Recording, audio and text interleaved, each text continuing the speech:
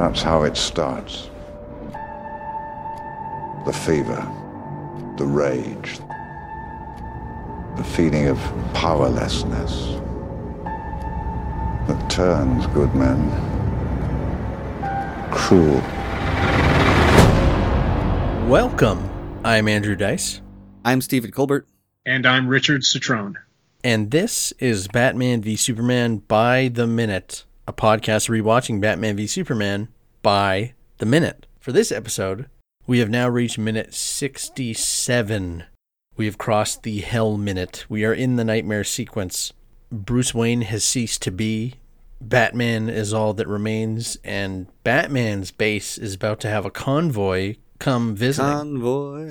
More importantly, we have joining us for this minute, as we teed up in the previous minute, Richard Citrone, stunt veteran. Obviously, we didn't bore him in the interview section, but he's played Iron Man, Vision. He's been a million different creatures over the years. Cabin in the Woods and other features. The Alpha Zombie Zeus and Zack Snyder's Army of the Dead, yeah. But his social media handles are Stunt Batman, just in case you need to know, so we know what which of those many prestigious roles. You know, he's not Stunt Iron Man, he's Stunt Batman. And as we noted, this is, weirdly enough, we're over an hour into the movie, and this is one of our first extensive minutes of the Batsuit. The previous minute concluded with the truck arriving with this delivery. Batman has made eye contact with the driver of the vehicle, a nod of recognition.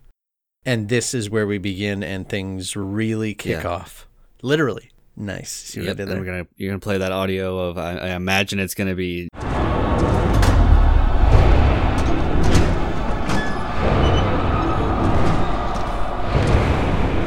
you get it? The Rock? Yeah, we got it. We should get that out of the way right now, because it's the only dialogue in the minute. This is Zack Snyder's vocal cameo. We've seen his hands already. Yeah, and we're slowly building ourselves as Zack Snyder. The first of two lines he has in this, right? What's the other one? Yeah, we got it, and I'm sorry. Yeah. Not to spoil anything, but I also want to give a shout out because the actor portraying this character, who is, I guess, a driver for Batman, who is trusted on some level, right? Since this is a pretty precious cargo, he's stunt man and stunt coordinator Ile Barda, playing, I guess I'm just going to say it right now, Jason Todd, considering the information that we now have about this trusting working relationship. I think it's uncredited. The minute plays out, I want to call out one of the first things that I love about this is we had talked before about the reverse shot of this soldier's feet underneath the truck, and we swap that out this time for Batman's boots. Again, it seems stupid to kind of call these things out, but I realized that I never have before this. I think watching this a minute at a time was the first time I realized, like, oh, it's his coat that's like a cape now. Like, the cape is still there. Like, we're still getting the impression. I don't know what kind of coat would ever drape to the ground. I know some people like... It's like a duster trench coat. Yeah, but people like playfully suggest, this is Jim Gordon's trench coat. Oh. I don't know if in this fiction Jim Gordon had to be 7.5 feet tall for this coat draping the ground on Ben Affleck to make sense. But it's a really cool Western-ish. We've talked about Mad Max, and that's all there. I think it just really you almost want to hear the texture. You almost want to hear Spurs with his walking here. And that's following out of a kind of leading into this minute. We have that over the shoulder.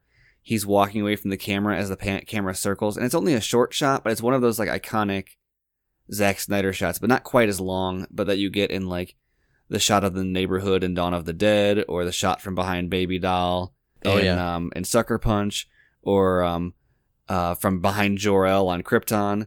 It's just one of my favorite, where he frames the hero from behind, and like Zack says in his commentary, there's a lot of shots in this movie of people walking away from the camera, particularly Bruce. Mm-hmm. It's really effective at putting you firmly with the hero. Yes. I think it adds to it that in this case, we don't know what is going on and we don't know what is happening, so we're almost as guarded as Bruce is as the rest of this minute plays out. Mm-hmm. But yeah, we get, specifically, I don't have anything remarkable to say about did you get it? Yeah, we got it. We don't know what it is, but the moment from this that always sticks out for me, and it's one of the images in my mind of Ben Affleck as Batman, the silhouette of him as he climbs up into the back of that truck. Yeah. It's very weird because it is not a typical Batman silhouette because of this dang coat, but just the impression that it gives. It's one of the only moments in this movie where we're on the record, I love this Ben Affleck Batman and I love this comic accurate, gritty, future take, whatever. But as a silhouette against the light going into this truck, there's like a singular moment of Batman as a force. Look at the way he hauls himself up into it, yet he's still so firm in his in his build that like there's a sense of power that like he's not a light dude. He doesn't spring up into the truck, yet the act of climbing into it is not tedious or exhausting for him. No, and he takes up so much room. Yeah. When he finally stands up, I think he could raise his. I think he could put his arms out and touch one arm on each side of the truck. I feel like, or like in a comic, this is one of those things where like as he approached the, if he was approaching a villain in the back of the truck, he would like blot out the sun. Yeah, we don't get the reverse, right, of the bat shadow spreading over them. Yeah, well, it's like a Tim Sale. I'm reading Long Halloween again, so I'm going to go over my Tim Sale references. But how, like, you see his silhouette meet the shadow in the floor, and it just swallows him. Also, the silhouette looks like, reminds me of Damian Wayne, Batman from the... Is it 666? Yeah. Then we have, I guess the minute plays out now, famously or infamously, the container is open, the LexCorp box that is glowing green. Yeah. Placed near the rear of the truck to get Batman walking all the way in to look inside it. I will say, real quick, as he approaches the container, it's when you get the first shot of the fact that he's not just carrying a rifle, but he's got a sidearm. And he's got that, he's got the sheriff's, like, ready to draw sort of, not the sheriff, like the gunslinger.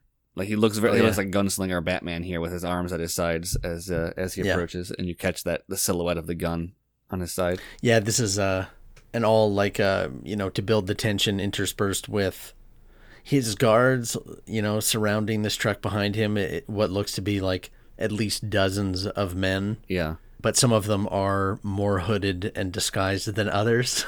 Batman is being drawn into this truck. He gazes in to see what we all assume to be kryptonite, even though the only time we've ever seen it is still Lex's, explanations of it. Yeah. Well, and it's in that LexCorp box also, which we have yet to see. So when you're questioning about whether or not this is a dream or like a vision, this is pretty accurate. Yeah, it's literally in the same box, which it's probably not coming from inside Batman's head, what we're seeing here. Wah wah. It's two green light bulbs attached to a battery, so this was all a ploy to get him this deep into the truck, looking in, and again, Ili Barda as Jason Todd, voiced by Zack Snyder, says, "I'm sorry." Just to clarify, because people take us seriously, that is not Jason Todd.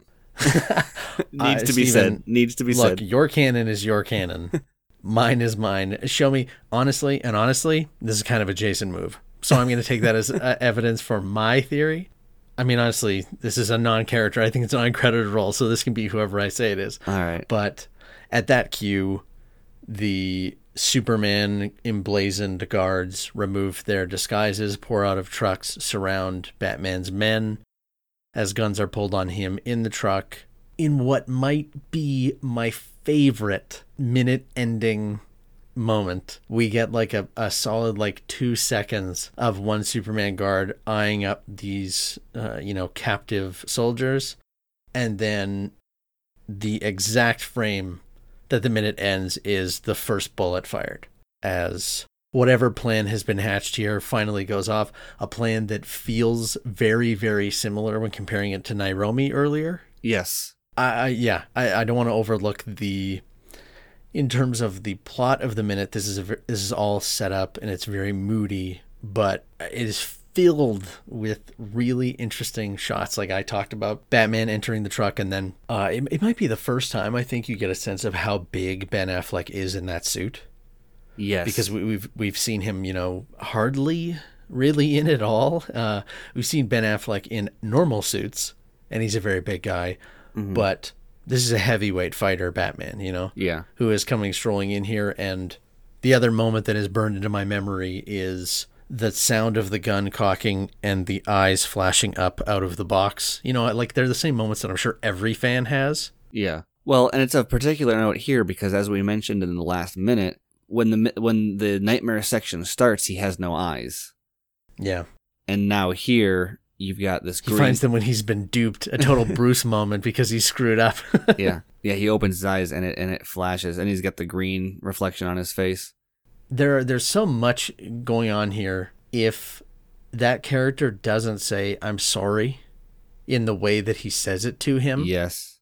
then you might believe that Batman is radical or extreme or has gone too far and has lost it. But because that character tricked him and then doesn't say, like he's sad or anything, but just it's kind of I'm sorry. Like this is happening now, that it doesn't sacrifice any of Bruce's or Batman's, like, I don't know, not integrity or anything, but kind of like the issue is he can still keep being himself the way that we're seeing him, but that doesn't matter.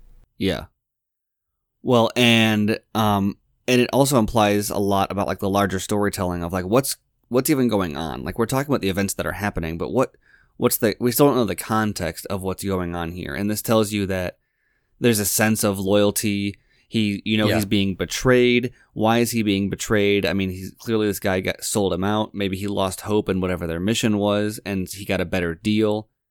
But he still wants to apologize. Yeah, exactly. Well, he's like, I had like to. I'm letting you I mean, down. it feels very much like I had no choice. Like this is a losing fight, and it was the only chance I could get. And there's also other interesting stuff that helps contextualize it, like the kryptonite comes in a LexCorp box. So it's like Lex Luthor. Like where's Lex Luthor in all of this? From the commentary, Snyder suggests that he's a part of Darkseid's plan in some way. I think maybe that there'll be some stuff in like the next couple minutes from the commentary, from his live commentary that maybe impacts us a little bit. But there's so many very subtle shots or I shouldn't say lines because it's just a couple lines, right? That has so much kind of implied story behind it, despite everything being like crazy and making no sense, but also clearly has dripping with meaning or purpose. This is a very good example of how a minute can be presumably setting up the next one, but I'm still just totally captivated the entire time. Yeah, so before he gets into the truck, he walks past another truck that's got a symbol on the door. Correct, yeah. I don't know what that is. Do you know what that is? It appears to be two things to my eye. It looks to be a red circle with an X through it that is over top of some kind of swastika. Sorry, I should clarify. Not that swastika. Well, it's reversed. Yeah, and it is not really a match. Like it looks like the arms might be white as much as they are black. And it's cockeyed. I think we could dance around this a little bit, but I think maybe outright say we spent like 2.5 hours or 2.5 hours before this episode started, basically scrolling through Google Images, amongst other things, trying to figure out what this is. And we're not the first people to try to figure out what this symbol is. I would prefer people picture us as like Indiana Jones when he's drawing on the chalkboard. Yeah. Very sophisticated research. So, and I'll lead by saying we don't have the answer. And we'll have to find out. I don't know. Maybe Zach knows, or maybe we can ask, like Patrick Totopoulos might know, or some other set designer. But of the many things that we did trying to interpret this, we looked up different. Swastika is such a kind of crazy symbol because everybody knows it as like the Nazi symbol, and so it's got all sorts of racist and fascist underpinnings. But it's also one of the most universal. I shouldn't say the swastika. I should say the manji, or there's a bunch of different versions of it that are flipped from the swastika, and it goes back across all civilizations, back as far as we can go. Everyone's got some sort of version of this for legged or four-armed Wheel. pinwheel, whatever it should be. And none of them necessarily even all mean the same things, and there's some that look a lot like this and some that look nothing like this. The closest thing that I could come up with that had any kind of relevance or meaning is from like the Japanese version, which, to be fair, I think the Japanese versions of the symbol are the ones that look the closest to this. There's a few different versions, and if you go with that especially, you've got like a sort of a spiral looking swastika with like a red another swastika over it. Or I should stop saying swastika, because that's not what it would be in this case. It would be like the Buddhist, more ancient symbol. And the only reason that has any sort of maybe symbolism to me is because it's like a symbol for man or mankind, which if this is the kind of the last stand against the forces of Apocalypse and Superman, it would make sense that varying versions of this symbol laid on top of each other would bear some significance to them, because we're talking about different tribes of men from across the world, or it could be nothing. I don't like we aren't necessarily convinced that that's what it is, but the more we dug into it, kind of the more it looked like different versions of the manji, or the I don't know, whatever different. There's tons of different words for it. Every culture. If I can't define what it is, then I will go a step back and say, I can recognize it's there for a reason. Why would you put it there? If you don't put it there, this just reads as Batman and his Mad Max survivors, this ragtag group that is left alive, I guess trying to kill Superman. I think if we're taking the kryptonite thing, that is kind of the simplest. If you put a symbol on the door of the vehicles they're driving, it's in movement. Yes. Like it is a group that is united around something like, for one mission. If you give a mob a flag, they become an organization. Yeah, exactly. And that's a kind of the fact that they're calling on a religious symbol, or a symbol that is like ancient.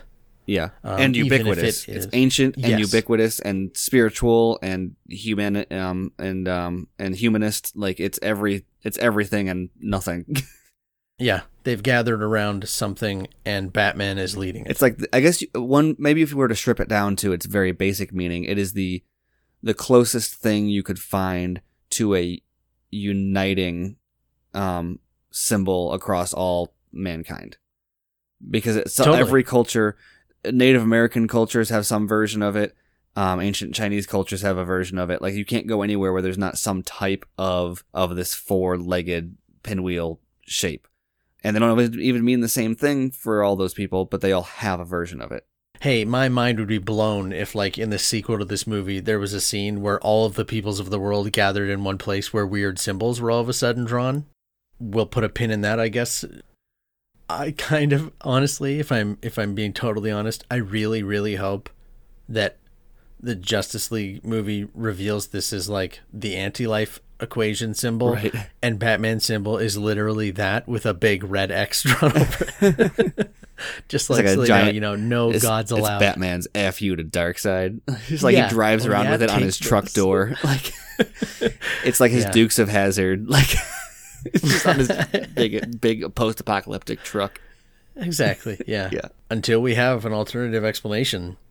Yeah, so I don't know. That really sheds very little. That's a lot of words to say. It could be nothing. Probably is nothing. Yeah. I mean, at this point, if we can discern no meaning from it, then all we have is that it's there, and what that says is like kind of cementing the impression you get from Batman leading these people. Yeah, that's really. I mean, I could keep on scrolling Google Images and trying to figure out what that symbol is, but I don't think anybody wants. I've already spent enough time doing that, and I think you're sick of it probably. So. Completely. But yeah, we got the chance to speak with Richard Citrone about the movie. This minute was very much about setting the tone of the nightmare, and in hindsight, like we said, we didn't really realize this minute really cements who Ben Affleck's Batman is, what he looks like, what the suit is, how he moves in it, how he speaks in it. Well, I guess that would be the one other thing that we didn't talk to Richard about that's notable here about the bat suit is that there are several pock marks on the bat symbol that appear to Right. be, I presume, like bullet marks, which would make sense because traditionally in the comics that the bat symbol is some form of armor or has armor under it. And the only reason that's really notable is because the most clear shot we've gotten of it to this point is when he's staring down the suit before the party at Lex's, where it does not have those pock marks. And from all the images that I look up, I think they are there at the end of the movie. And so I don't know if that's an intentional costuming thing or just has to do with the point in time at which they shot this scene. And that's just the way the suit looked at that point. But I did find that interesting that the suit has a little more wear and tear, specifically bullet holes, and it seems to be bullet holes or bullet marks that he obtains through the course of this movie. His history or him trying to change the future, this is still too soon. Yes. With all of those questions in mind, I guess let's dive into all of these questions from the man himself, the man in the suit, the man behind. Well, you know what? Now I'm just going to have the mental image of Bruce Wayne staring at the Batsuit in its case and Richard Citrone in the suit staring back at Bruce Wayne. Well, basically saying, you know, I mean, that's who it is, right? Like you have Ben Affleck is Bruce Wayne, and then he becomes Richard Citrone. With that, enjoy.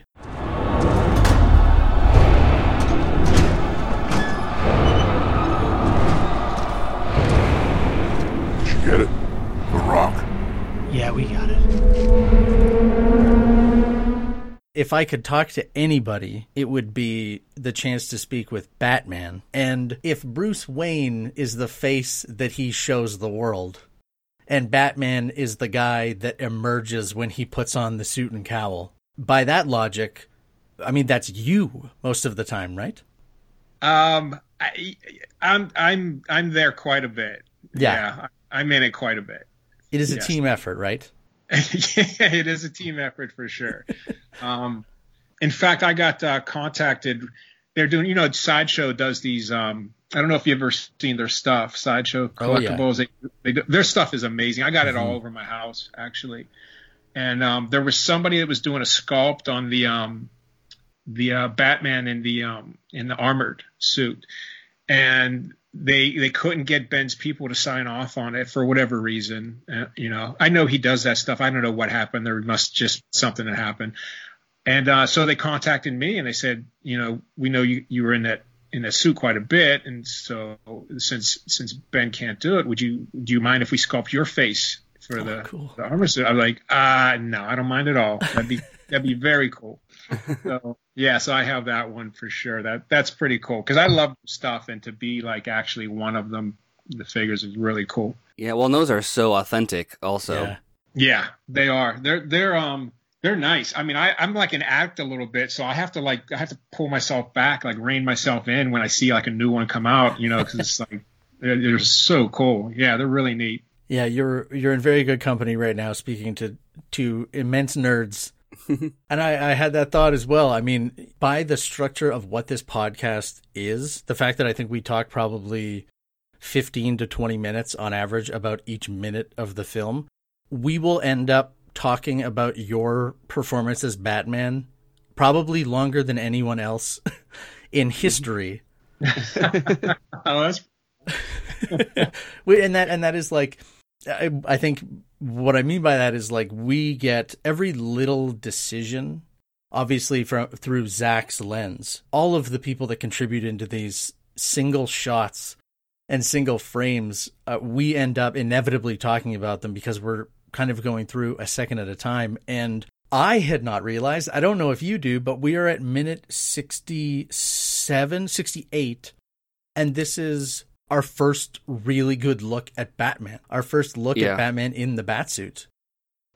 Yeah, I remember. Yeah, and most of our listeners, we've kind of talked about the stunts and Zach's stunt work and Damon with his team as well. But from a broader level, I'm so curious to know what you can kind of tell us about the overall approach, or maybe the beginning approach that you had to the physicality of Batman, not just the fighting, but how this character walks, how he moves, how he stands, because that stuff in a single image tells so much story on its own. Yeah. I wanted to. I primarily thought of two things when I was thinking about how Batman should move and walk and handle himself, and I thought that he should walk almost like royalty, like he's proud, and he's confident in his abilities, no matter what situation he's in. He's not one to ever give up or cower from something or somebody. And so I wanted to make sure he always conveyed that. And at the same time, I wanted to get a little bit more of a forward lean into that character, like a predator. I wanted to add that. So when he needs to move fast, he moves fast. When he doesn't need to move fast, he's confident and sure of himself. So I try to put those two dynamics into the character. And plus, I'm the stunt man, so I have to watch what Ben does as well.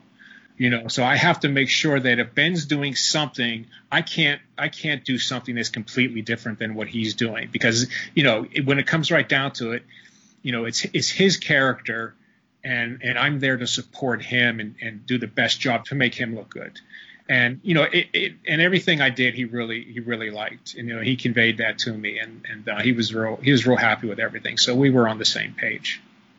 That's cool. Is there a like in the development for the character, is there a give and take there where since you kind of are sharing a body in a way on like what that physicality is, or does one of you kind of take the lead and the other one emulate? Well, when it comes to the action, he would, I would he gave me leeway with that, because even with action, what the relationship between the actor and the stuntman is, it's the actor's character, and we're there to support them. So some actors may say, hey, I want him to kind of do this with the action and do that, and then you try to accommodate them. But Ben looked at it like, this is your deal.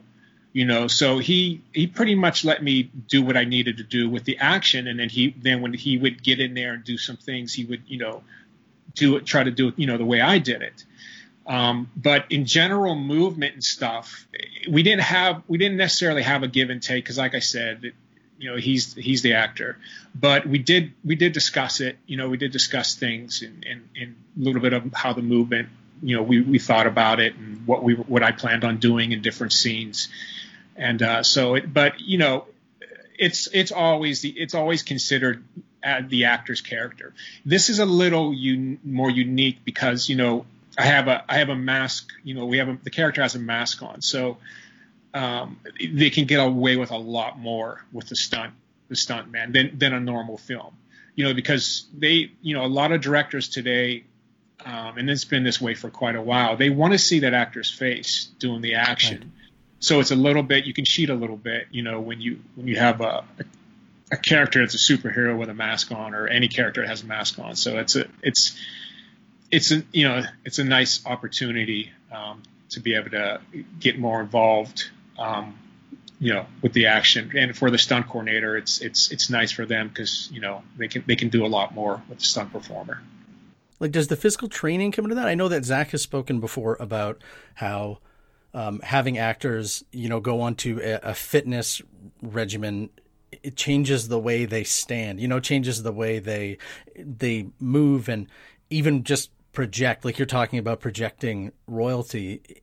Does that help bring, I guess now these days when you're asking an actor to make their body more like a stuntman's, or take that discipline and that time into basically, in some cases, changing, their body for the character. Does that make it, is that like a kind of a middle ground you both can meet at? Yeah. And then Ben worked really hard for the character too. Like he worked, he had a personal trainer. He worked really hard, and he got in really great shape for it. That's not something we would really discuss, and mostly because of the suit. Now, to be completely honest with you guys, I'm not a good double for Ben. He's a much bigger man than I am. We're the same height exactly. So there we're good.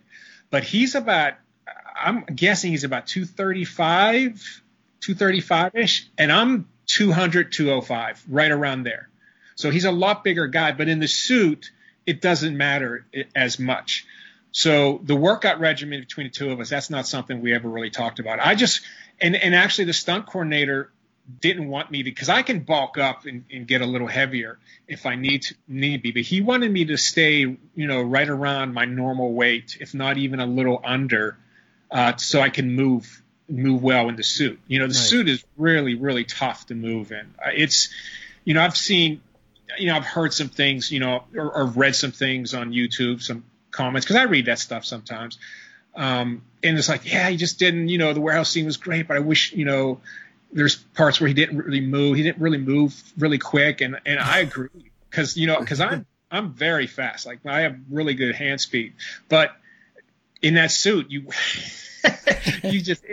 it's so tough, because I'm trying to do the character justice. I'm trying to move as fast as I possibly can, and to not only match the guys that I'm fighting against that aren't in a suit, but move faster than they are, because that's the character. I want, that's important to me, to portray Batman, as the badass that he should be portrayed as, so that's just really, it's really tough to do. So he wanted me to stay a little leaner so I could move real quick in the suit. And my history, my stunts history is I've been in latex. That's a big latex rubber suit, basically. And that's what I've been in, like, many times in my career. Because I'm tall, I've done a lot of different creature stuff in movies and things like that. So I've logged thousands of hours in those suits. So I knew exactly what I was getting into. So I knew that, the stunt coordinator, Damon Carlo, he was right. It's like, if you're a little more on the leaner side, you can move a little quicker in those suits. Yeah. Yeah. Well, and I talked to, I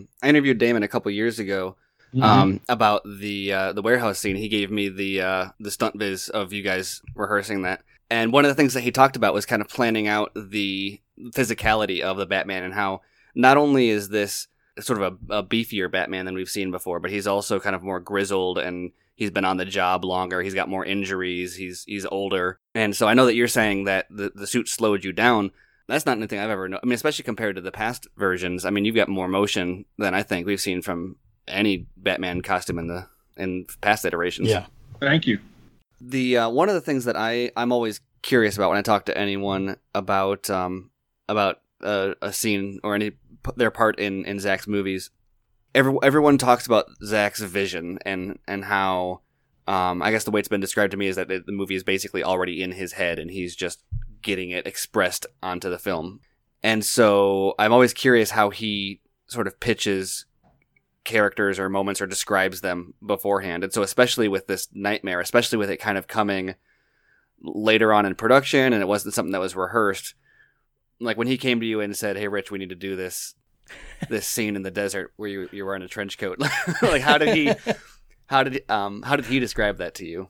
With Zack, if I'm playing a particular character that's my character, we'll discuss. We always have a meeting about it. Like his last film, The Army of the Dead, I played a character in that, and we always get together and we'll have a meeting together and we'll discuss everything. I'll go through like the whole script and make notes and discuss things with him. Same thing with Steppenwolf. I played that character and we did the same thing. But with stuff like this is more Damon's realm. Zack and Damon get together and they discuss the action. DJ will be in there with them because he's the visual mastermind. And they'll discuss how it goes, and then Damon and I will discuss it. And I remember Damon telling me about it, and I just wished I had, we had a little more time to rehearse it like we did the other fights.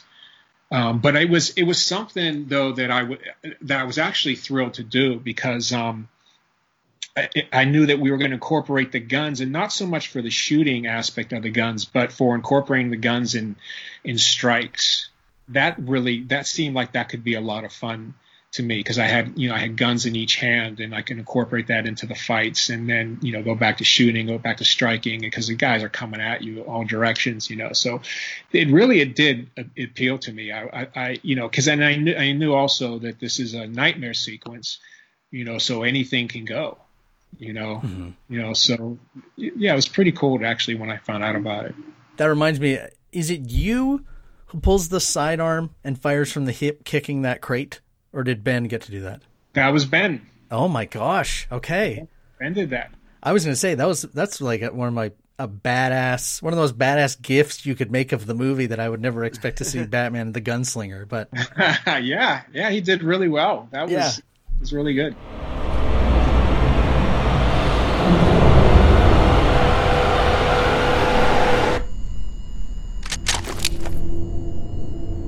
Sorry.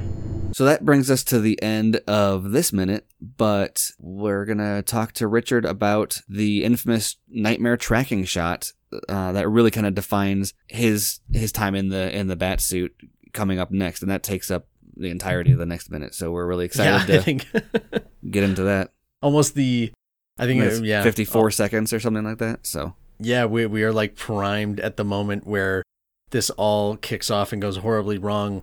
And true to this Batman's form, when the first bullet is fired, he basically goes into full-on attack mode. Yeah, that's spoilers, but thanks for joining us, Richard, and we're really excited to get into the rest of the next episode. The shot. Until then, did you get it? Yeah, we got it.